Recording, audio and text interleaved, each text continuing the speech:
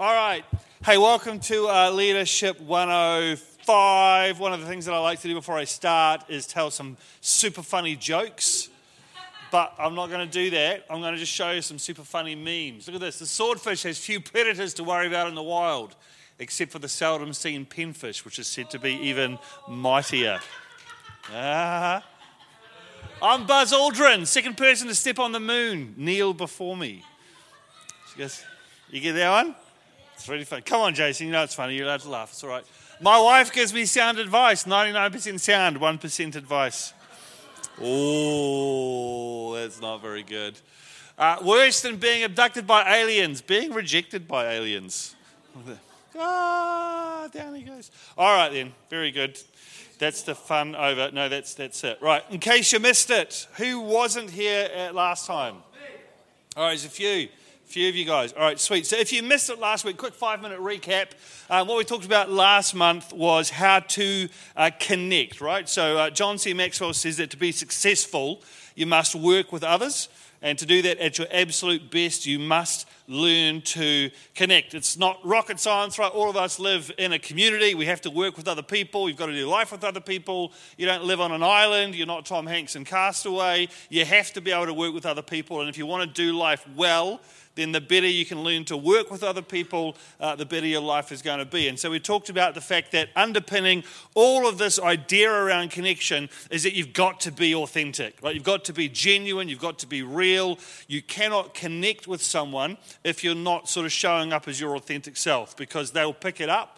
And it's like, if I'm not showing up as who I really am, then you can't connect with who I really am, because you're getting this fake version of me or this pretend version of me, and the same with everybody else. So underpinning all of connection is authenticity, is genuineness, is realness.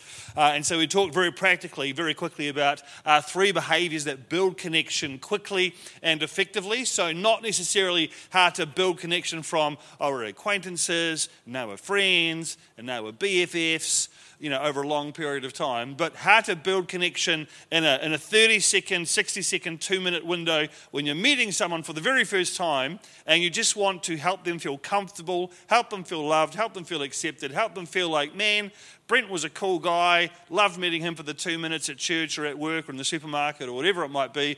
I would love to get to know him a little bit better, right? How do you build connection from nothing to something in like a minute or two? Because we all know what it's like to meet someone and think, they're weird, right? And you walk off and think, if I never met them again in my entire life, I'd be happy. And then there are other people you meet, and within like 30 seconds, you're like, what is it about this person? They're awesome. I want to be their best friend. Right? And so we talked about 3 really quick things that you can do. Number 1 was remembering and using their name. This is a really fun training to do with different people. I did it with a whole bunch of pastors up in the North Island a couple of weeks ago, because everybody says the same thing when it comes to remembering people's names, which is, I'm terrible at remembering people's names. It's what every single person says. The only problem is that's not how your brain works. Like, your memory doesn't just pick one category and decide to suck at that and be fine at everything else. Okay, and so the big kind of takeaway from that, which was a challenge, which was that if it's important to you, you find a way. And if it's not important to you, you find an excuse. And so you can just do a quick wee little self-check right now and go, when it comes to remembering people's names, do I find a way to do it, or do I make excuses for not remembering people's names? And you can tell whether or not it's important to you. Sometimes I will remember people's names nice and easy. Other times they go in one ear and out the other. But because it's important to me, I will do my homework to find out what people's names are. I do a lot of Facebook stalking.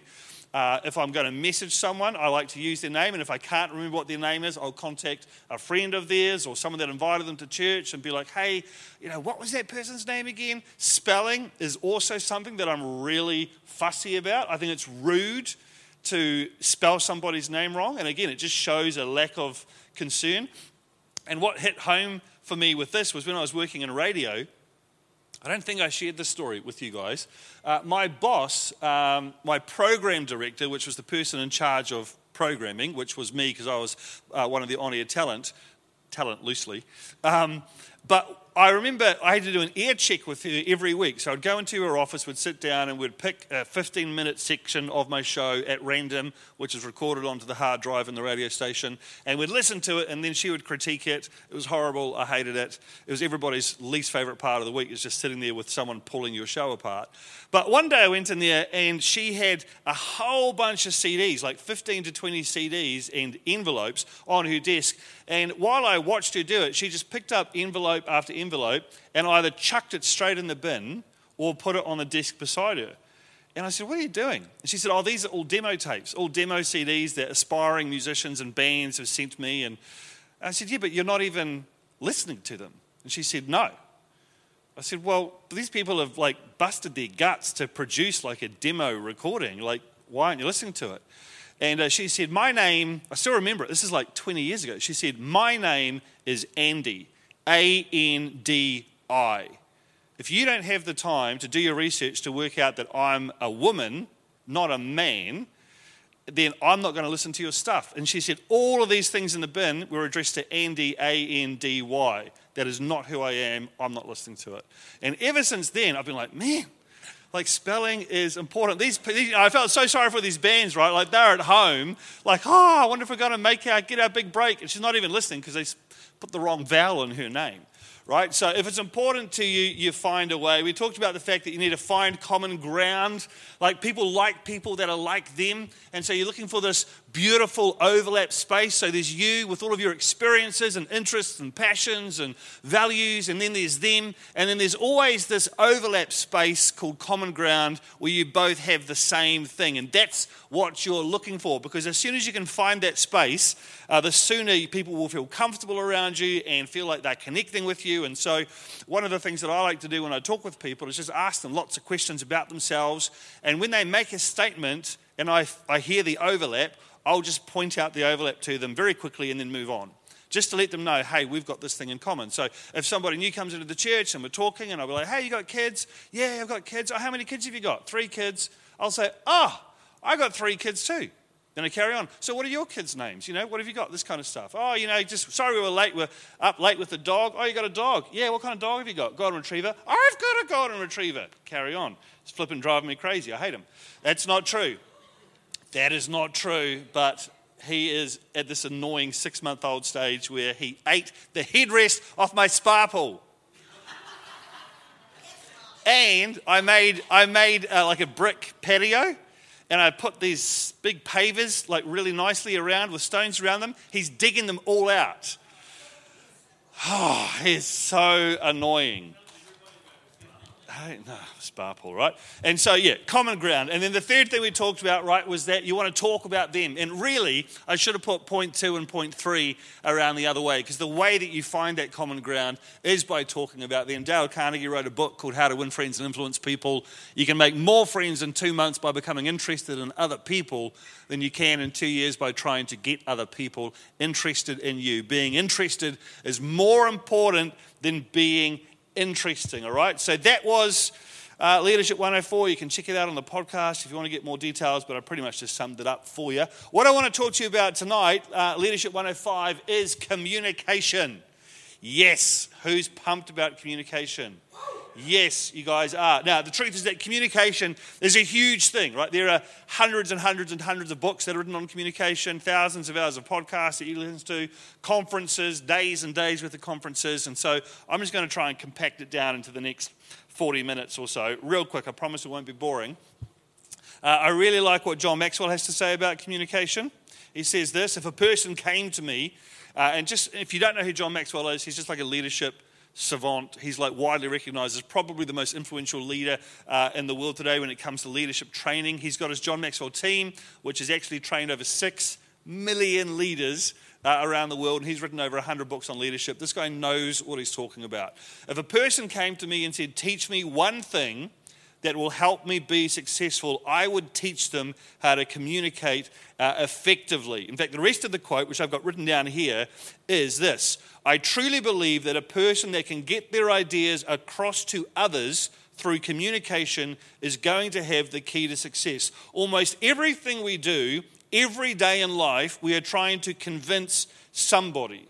We are trying to influence somebody. We are trying to get a point across, a view across, an idea across. So if someone said, John, if you could give me one gift that would allow me to be successful in life, what gift would you give me? I would give them the gift of effective communication. So who knows that if someone as experienced as John says, this is the thing that I would give people if they were asking for one thing, out of all of the books that he's written, hundreds of books he's written, all of the seminars he's done, he says, this is the one thing that I would give people. Right? It's important.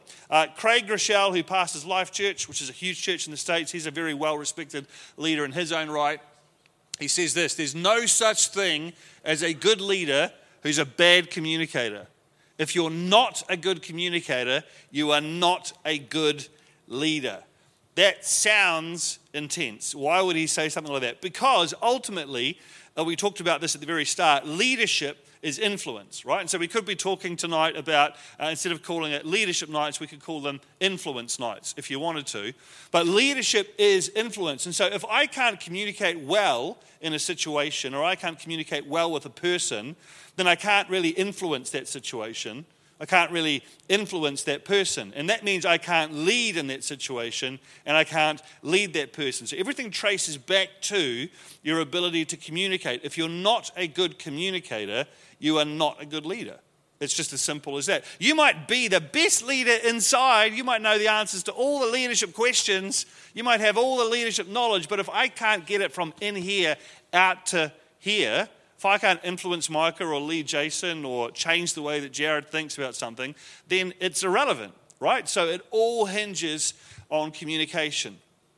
And I appreciate that here tonight, we're not just speaking to people that lead big teams.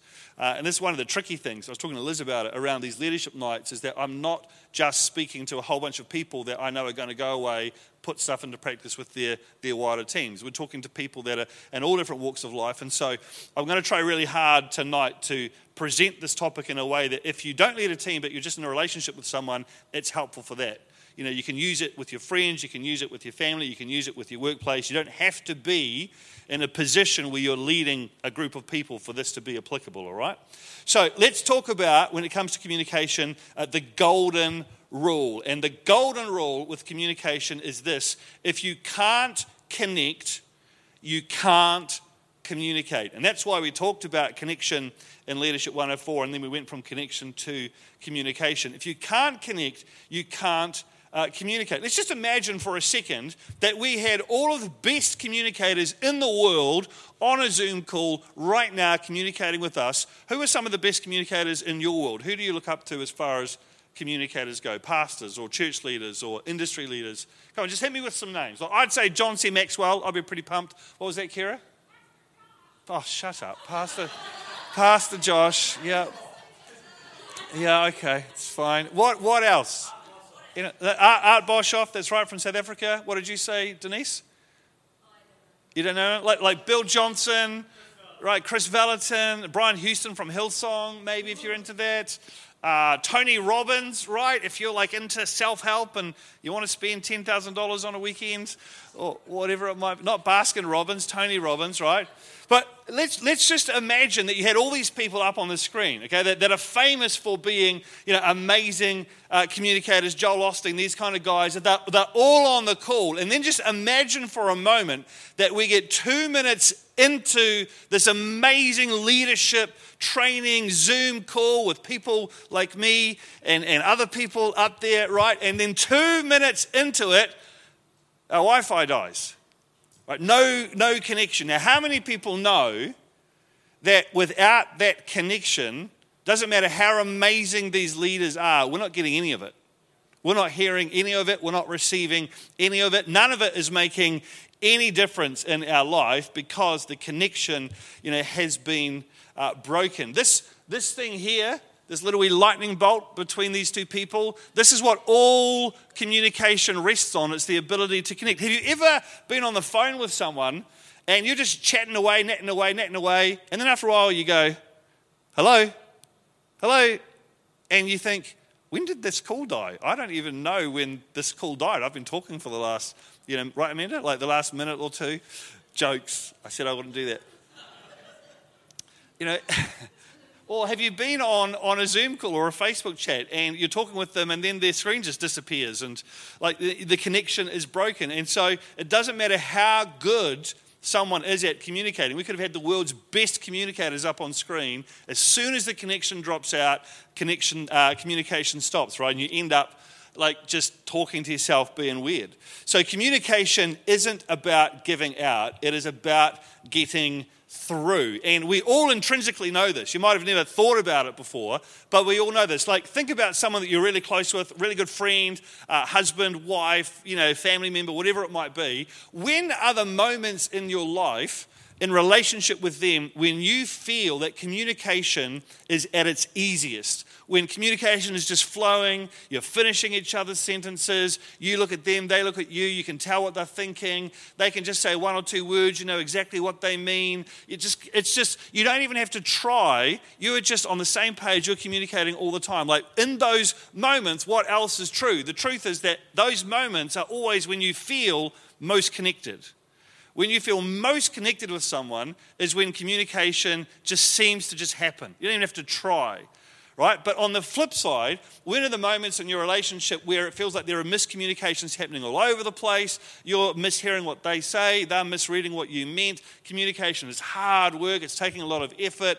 You're getting it wrong more often than you're getting it right. It's always in those moments when you feel less connected, right? And so if you can't connect, you can't communicate. And so that's underpins everything. What I want to talk to you about tonight are the 5 C's that you need to be a great communicator. And again, this is important because it doesn't matter how awesome you are, how much you know, if you can't communicate well with people, then you're not actually going to be a leader of any worth, because you can't influence people without communicating. All right, so the 5 C's that you need to be a great communicator. The first one, connection. We've already talked about it. If you don't have connection, you're not going to get through. That is the essence of communication. If you want to be a better communicator, you've got to become a better connector. When I speak in public, when I go into other churches and speak, I will always spend a significant amount of time, if I've never been there before and they don't know me, building connection. Like, if they say to me, hey, you've got a 30-minute slot to speak, it's not unusual for me to spend the first 10 to 15 minutes not even talking about what I'm there to talk about, just building connection. I talk about my family, I talk about my kids, I tell funny stories. I will always try and tell a story that makes me look bad, because people love self-deprecating humor, especially Kiwis. We've got no time for people who've got, rate themselves. But if you can tell a story that makes you look like a bit of a dope, nothing that makes you look bad character-wise, morally, or anything like that. Oh, this one time I had this affair, it was real funny. No, nothing like that, okay? I have not done that, just to be clear, right? But things about times that, you've tripped over your dog, or you've gotten a little bit like things that people can relate to. I'm just trying to build connection, right? I want to let parents know, hey, I'm a parent like you are. I want to let other people know, hey, I've got a sense of humor and this is fun, it's going to be fine. And so I will often spend at least the first third of a message just building connection. And I'm looking to see when I've got people. Because when you start, we're just naturally suspicious, unless you're Julie. Julie loves everybody. But most people, when I go into a church and I speak, I can see that they're like, well, let's see what he's got. Let's see what he's like. I'll make my decision soon. But then you can slowly see them, they start to unfold their arms, they start nodding. You can tell when people are connected with you, because we subconsciously will reflect what the other person is doing. So if someone is connected with me and I tell a funny story and I go, you know what I mean? If they start nodding back, I'm like, there's a connection there, right? Because we always tend to represent back to people what they're doing. There's a really fascinating study, I watched Tony Robbins do it, where he proved that he could make someone across the restaurant take a drink from their glass without even talking to them. It was very, very weird. You guys doing it now? It's not off-putting at all, Denise. I'm going to have to separate you two. And so he just he made eye contact with them, and without them realizing he was doing it, every time they took a drink, he would reach out and take a drink, just in their peripheral vision. Take a drink, they'd take a drink. And then after about 10 minutes, he said, watch this. And he reached out and he took his glass and picked it up, and without even realizing, they reached out and picked up their glass and drank out of it. It was very strange. I was like, I don't know how I feel about that. It's a bit weird. Right? Witchcraft. What is this new devilry? Right? So you need connection. I think I've made that point, right? Second C is that you need to care. This is super important, right? Teddy Roosevelt is famous for making this statement: people don't care how much you know until they know how much you care. It's a lovely thing to say. People will forget what you said. This is Maya Angelou. People will forget what you said. People will forget what you did. But people will never forget how you made them feel. This is super important. You communicate with people based on how you see people. How you see people is how you communicate with them. And so if you care about them and you see the best in them and you see them for who God made them to be, your communication level will always be higher than if you see people as annoying or obnoxious or frustrating. How you see people is how you communicate with people. And so you want to make sure that you are exhibiting as much care as possible, because that is a true statement. We often forget what people said. We often forget what people did, but we find it really hard to forget how somebody made us feel. There's a very funny episode of Friends. Well, they're all funny, actually. I enjoy Friends. But there's one particular episode when Phoebe was just really annoyed at Ross. And all throughout the episode, he's saying, what did I do? And she keeps saying, if you don't know what you did, then I'm not going to tell you what you did. Which was her way of being, because she had no idea. She couldn't remember. And so the whole episode, he's trying to, make up for something that he's done or make up for something that he's said. And she's just, every time she sees him, she's grumpy at him. And then right at the end, she realizes that he hasn't done or said anything. She had a dream about him and he was annoying in her dream. Josh and Joanna, have you got something you want to share with the group there? You've both done that before? Yeah, had a dream about the other person and then been annoyed. Who's had a dream and then woken up annoyed at the person that you had a dream about, right? It's this weird thing that we carry around emotions and feelings far longer than we carry around specific memories around why we feel that way. And so you've got to make sure that when you're communicating with people that you care about the people that you're communicating with. I'd go so far as to say if you don't care about the people that you're communicating with, you're potentially dangerous. That's when you can hurt people. All right, so the second C is that you want to care about people that you're communicating with. The third one is that you need credibility. So this is super basic, but don't try to export what you don't have. Like, nothing's worse than a leader getting up and trying to pass on values that they don't actually have, or to try and communicate a principle that they're not actually following, or to preach on priorities that they're not actually keeping. So the rule with communication, as much as possible, is if you don't live it, don't teach it. If you don't know about it, don't talk about it. Don't pretend to be someone you're not, and don't pretend to know something that you don't, because that undermines credibility. Now, here's the cool thing about knowing everything, is that it's actually okay to not know everything. It turns out that no one actually expects you to know everything. And so a lot of leaders think that if they admit that they don't know what to do next, or they don't know what to do now, or that there's something within their sphere of influence that they don't understand or don't know, that by admitting that they're going to lose credibility, when actually it's the exact opposite. It's okay to not know what to do next. It is not okay to pretend that you do. Right? Not knowing something exposes a lack of knowledge, but pretending exposes a lack of character. And so pretending to know what you don't know is displaying insecurity. It says, I'm not confident enough in who I am to be honest about the fact that I don't know the answer to this question. But when you say that you don't know, that's actually good leadership. And when you feel comfortable enough about who you are to just say, man, I don't know the answer to that question, what you actually do is you communicate to the people around you that that's okay. It's okay to say you don't know when you don't know. What's not okay is to pretend that you know when you don't know. So, credibility is not about knowing everything. Like, nobody expects us to be perfect. When we lose credibility is when we say that we know something when we don't know it, or we say we're doing something when we're not doing it. We say that something is important, but we don't live like it's important. And so one of the things that I try to do, and it's semi-awkward delivering leadership kind of training to a whole bunch of people that I lead, because I know that you're all sitting there going, he doesn't do that. Well, last time we caught up, he didn't do that the last time we caught up.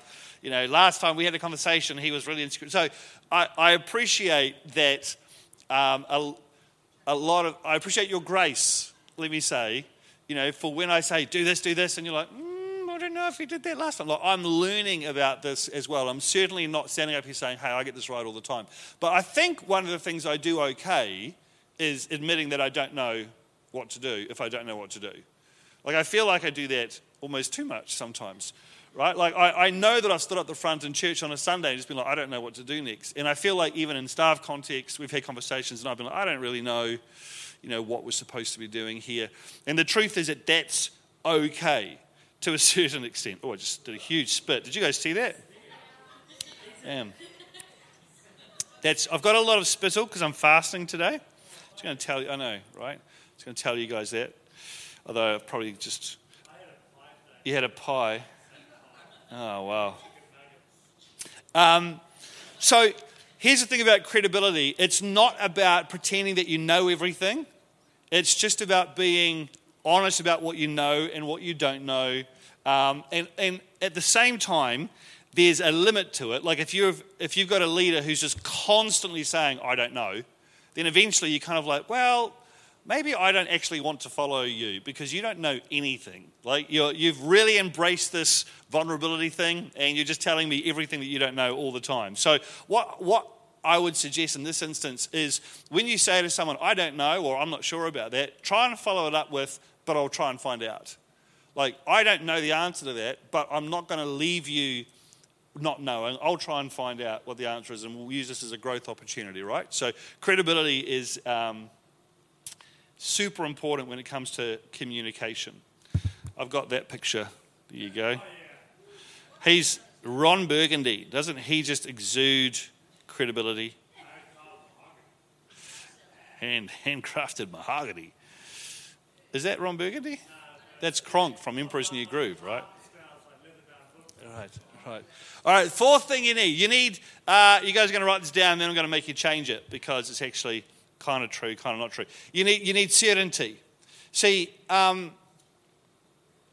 people crave certainty. Like we gravitate towards certainty. We love certainty. We just like to know stuff, right? And so that's why when politicians are campaigning, they'll say things like, if you vote for me, then I will repeal, blah, blah, blah. If you vote for me, then I'm going to lower the age of this. If you vote for me, I'm going to scrap that tax. And they try and say really definitive things because they know that we love certainty. That's why whenever we have to make a decision and we're like, oh man, I don't know what to do. And how often have you just thought, man, I wish I had a crystal ball and I could just look into it and know whether this was a good decision or not a good decision, whether this was going to work out or not work out. I just wish that I knew for sure what was the right way to go. Like we all hate not knowing stuff. We all hate uncertainty. Now, the problem in leadership is that we can't give people certainty. Not because we're not good leaders, but because certainty lives in the space that we have no control over called the future.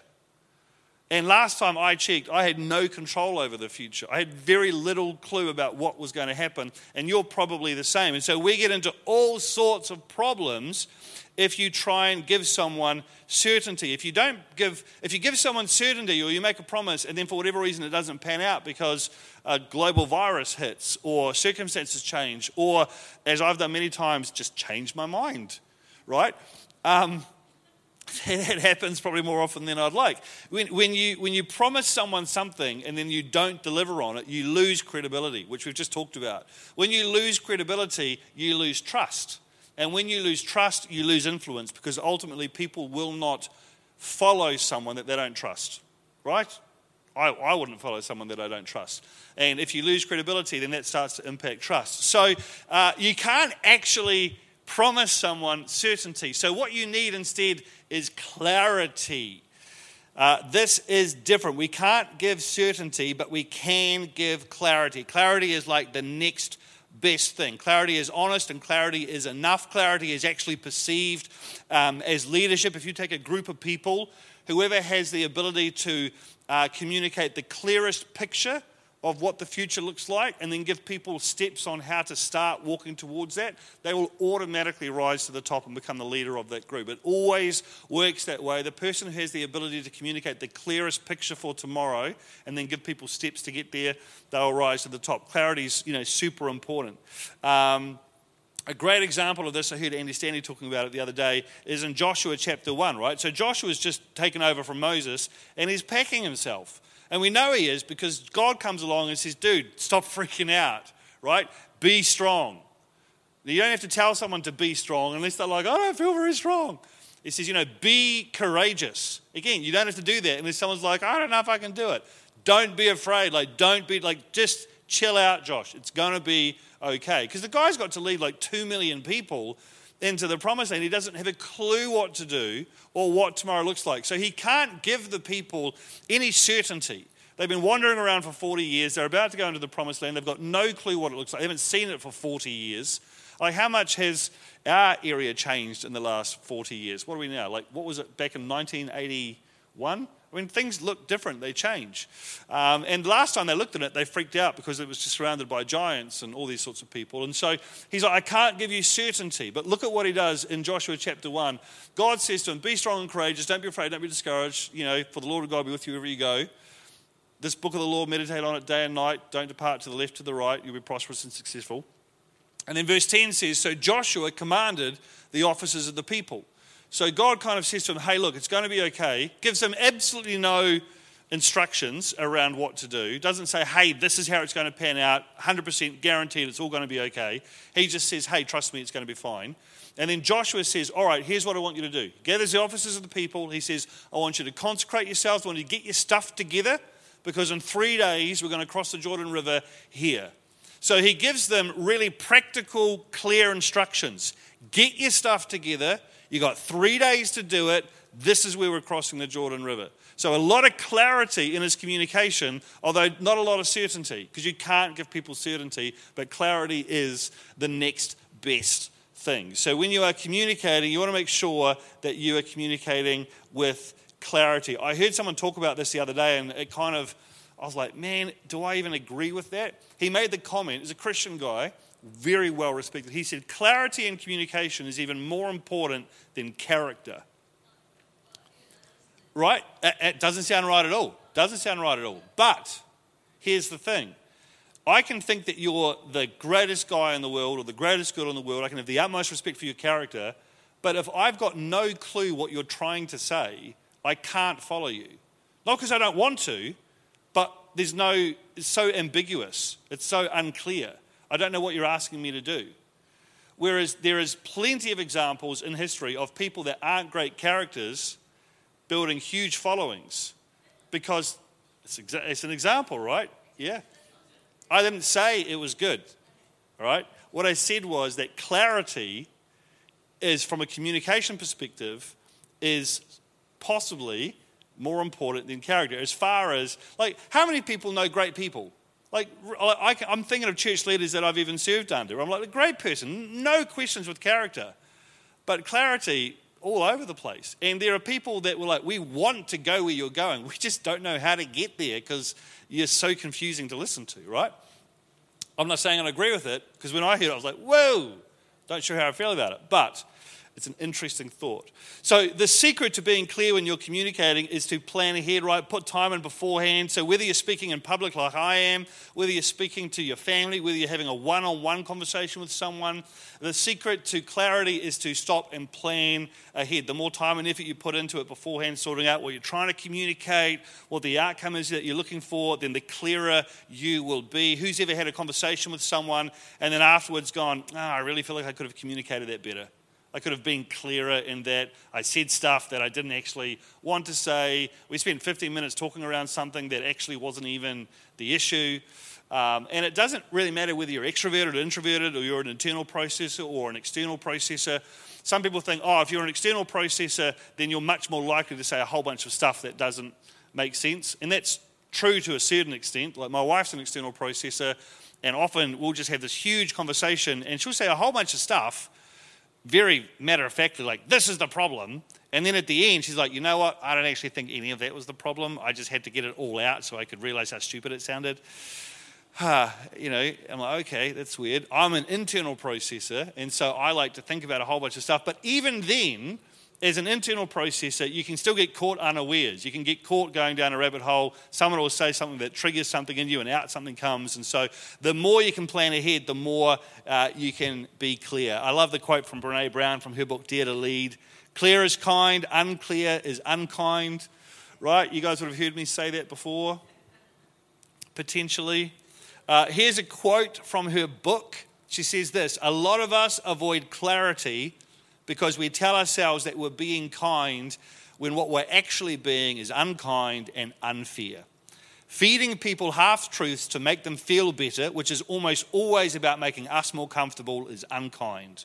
Not being clear with someone about your expectations because it's hard, but then holding them accountable for not meeting those expectations is unkind. Talking about people instead of talking to people is unkind, right? So clarity is kind. Clear is kind, unclear is unkind. This was like my go-to, that's why people laugh, it was my go-to statement when I first took on the church, because I had to have a lot of what Brené Brown would call courageous conversations. Was kind of how, you're right there, Leo? Was kind of how I would put it. And I don't know anyone that likes going to bed at night knowing that people are mad at them. And I felt like for 6 to 12 months, like a lot of the time, there were just people constantly mad at me, annoyed at me, hurt by me, didn't agree with me, talking about me. And there were many times when I was like, I don't want to do this anymore. Like, it would be far easier to just not have that conversation. You know what? That behavior, I'm just going to let it slide. That mindset, we're just going to stick with that. That pattern, that history, let's not address that right now. And I kept coming back to this and going, no, actually, the kind thing to do is to sit that person down and say, hey, look, if you keep acting that way, then we're going to have an issue moving forward. I can't allow that sort of stuff to continue. And so I found this one, personally, really, really helpful. Clear is kind, unclear is unkind. And you will always be tempted to go down the unkind route because it's easier for you. It's so much easier to not have a painful conversation and to just hope that people change, but it doesn't tend to work that way. And then the last one is number 5, you need conviction. Right? It's not enough for you to connect with me. It's not enough for you to speak with clarity. It's not enough for you to have credibility or to care about me. If I don't know that you believe what you're telling me, then I'm not buying it. Right? So conviction is super important as well. If you're not excited about it, don't try and get me excited about it. Right? I can't stand up here on a Sunday morning or in any kind of context and talk about what I think God wants to do unless I genuinely have a conviction that that's what God wants us to do. I can't get you excited about something if I'm not excited about it, right? And so that conviction is super important because conviction is contagious. I'm reading a book this week and I came across this story. I've just shrunk it right down for you. But in 320 AD, on a frozen lake in Armenia, which is now Turkey, this is an actual story. It's been catalogued. You can find it online. There's a few different stories about it. 40 Roman soldiers declined the decree to bow to the Roman emperor and the gods of Rome. Emperor Licinius wanted to eradicate Christianity from all of Rome, so he ordered all of his soldiers to recant their Christian faith and declare allegiance to him and allegiance to the gods of Rome. The 40 Roman soldiers were offered money. They were offered honor to recant, but they refused.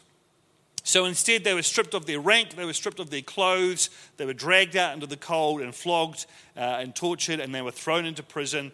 After still refusing to recant, they were offered more bribes, but they still refused to give up their faith. And eventually, the order came through from the governor: you will stand naked on the ice until you agree to sacrifice to the gods. And by all accounts, this was a very cruel, barbaric form of punishment.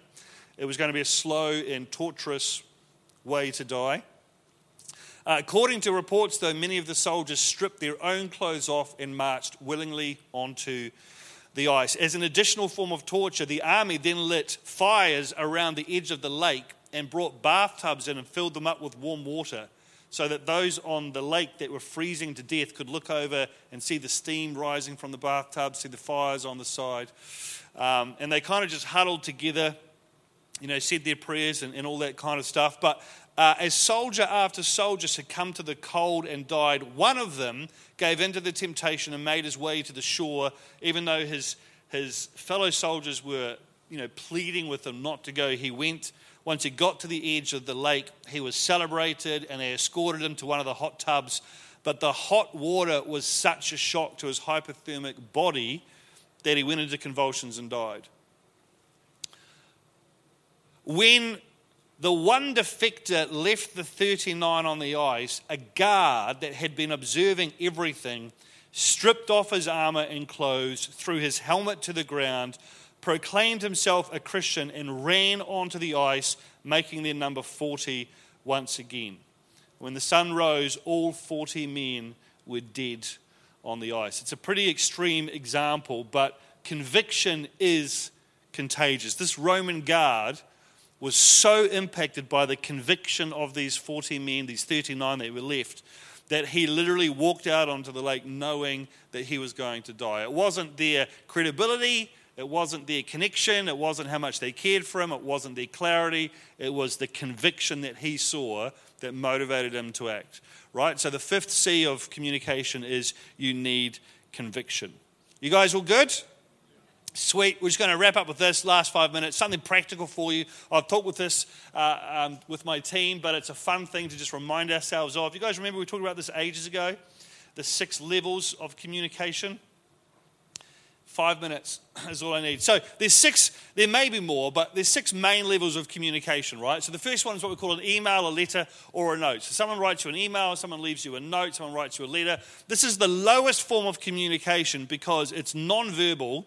There's no body language, you're not in person, and you can't respond to it. So it's a one-way conversation. Someone's left you a note, someone's written you a letter, all right? So that's why it's considered the lowest form of communication. The next level of communication is a text or an instant message, which is essentially the same thing. No verbal content, no body language, no chance to see the other person, just the words, but you can respond and go back and forth. So it's another level up. The reason that texts and instant messages are still very low on the communication chain is because you can't read anything other than the actual words. So everybody has their own filter, and you read it through your own filter. Here is a text from someone to their friend Sarah. I know I said I would sleep over, but Chris just asked if I could come to his house. You won't be mad if I go, right? Text back, do whatever you want. Now, you could read that as, do whatever you want. Or you could read it like I would read it if Liz sent it to me, do whatever you want. Right? And so your own filter completely. So when in the first 6 to 12 months of pastoring here, I developed a filter which was pretty, anytime anyone messaged me to be like, hey, can we talk or can we have a coffee? I was like, whoa, like, what's going to go down? And so I tried really hard to avoid doing any kind of communication on these levels. The third level of communication is phone call. And this is great because you can hear their voice, you can hear their tone, you can tell if they're having a joke or if they're being serious. One of the things that I will do on Facebook a lot is I will send voice messages. I like sending voice messages to Abel because I know it annoys him. I'll send him like a whole bunch at once, and he's got to sit there and listen to all of them. And instead of sending him like 2 messages with just like, this is what you do, I send him all these voice things with my musings and what I'm thinking about. Oh, we could do this, we could do that. And it takes him ages to message back, and he sends me very short responses. And often will be like, oh, wow. He'll say, oh, wow, you're still messaging me. Oh, there's still messages coming through. Oh, that's great. More for me to listen to. I love it. But, with phone calls, you can hear the voice, right? So that's helpful. The next one is like a video phone call, and that's just like Skype, Zoom, Facebook conferencing. Number 5 is meeting them in person, okay? And you'd think that would be the top one, but actually the top one is number 6, which is meeting them in person over food. And this is something that we see modeled in the book of Esther. Esther goes to King Xerxes. You guys remember the story? And she's freaking out about it because she says, I haven't seen him for ages, and if I go in there unannounced without him asking for me, I could be killed. She walks in there, he extends his scepter out to her and he says, hey Esther, what would you like? Anything up to half the kingdom, it's yours. Now, if that were me, I would at that moment go, well, this is what I need. Like if the king had just said, you can have whatever you want up to half the kingdom, what do you need? I'd go, thanks for asking. Here's what I need. But she doesn't do that, does she? What does she do? She says, hey, come round to my house for dinner and then I'll tell you what I'm after, right? Because she understood that the highest level of communication is meeting someone in person over a food or drink. Now, here's the challenge for us. This is your homework when you go away and you mull things over, is you want to ask yourself the question, whenever you're communicating with anybody, the question is this the highest level of communication that I could be using? Always aim to communicate at the highest possible level. So as a rule, and I don't always get it right, and again, you might be sitting here going, I can think of exceptions to that, but as a rule, I tend to not communicate anything over text or instant message other than just basic information. Hey, don't forget we've got a meeting at 10 o'clock. Hey, I'll be there at 7. Hey, what about this? Anytime it starts to get into discussion or thoughts or what do you reckon, I'll try and use voice messages or make a phone call where I can, right? So let's say that you've got to have a conversation with someone. You go, okay, well, I could write them a letter. It's really passive-aggressive. I could leave a note on their car, hey, just crashed into your car. Everyone thinks I'm leaving my details, but I'm not. I'm just leaving this stupid note. Leave it on their windscreen. Right, text or instant message. But if you can make a phone call, great. Like video phone call, that's probably not necessary a lot of the time. Although most of the coaching things that I do, either giving or receiving, we use video conferencing because it's just a higher quality connection than just doing it over the phone. Also, I'm always a bit sus that people are like muting themselves and doing other things in the background while I'm talking to them. So this way I can see, make sure they're paying attention. Right, in-person meeting, again, not always practical.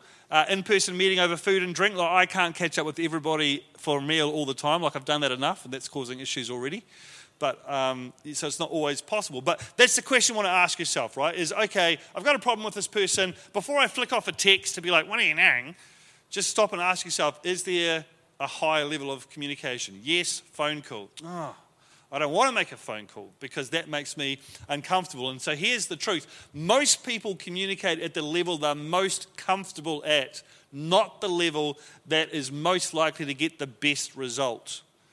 That's true for most people. We go, I'm not comfortable with phone calls. Man, there is some extraordinary, scary research being done at the moment around how our young people are just so socially uncomfortable with face-to-face conversations.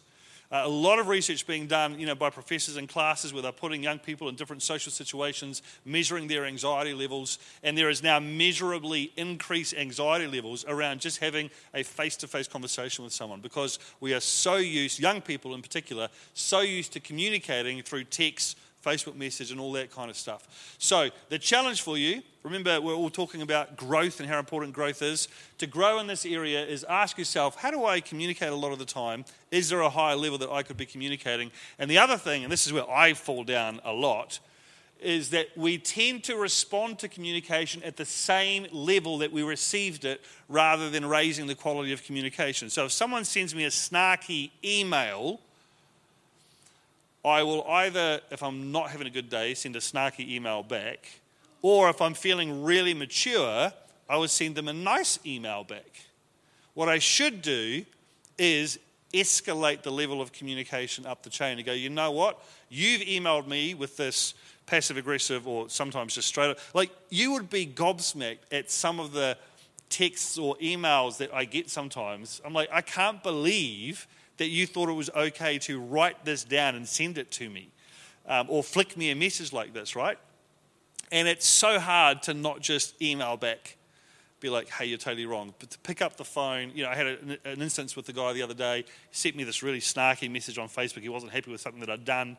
And I wanted to just message straight back and be like, dude, what is your problem? But I just messaged back and said, hey, can we chat about it in person when I see you tonight?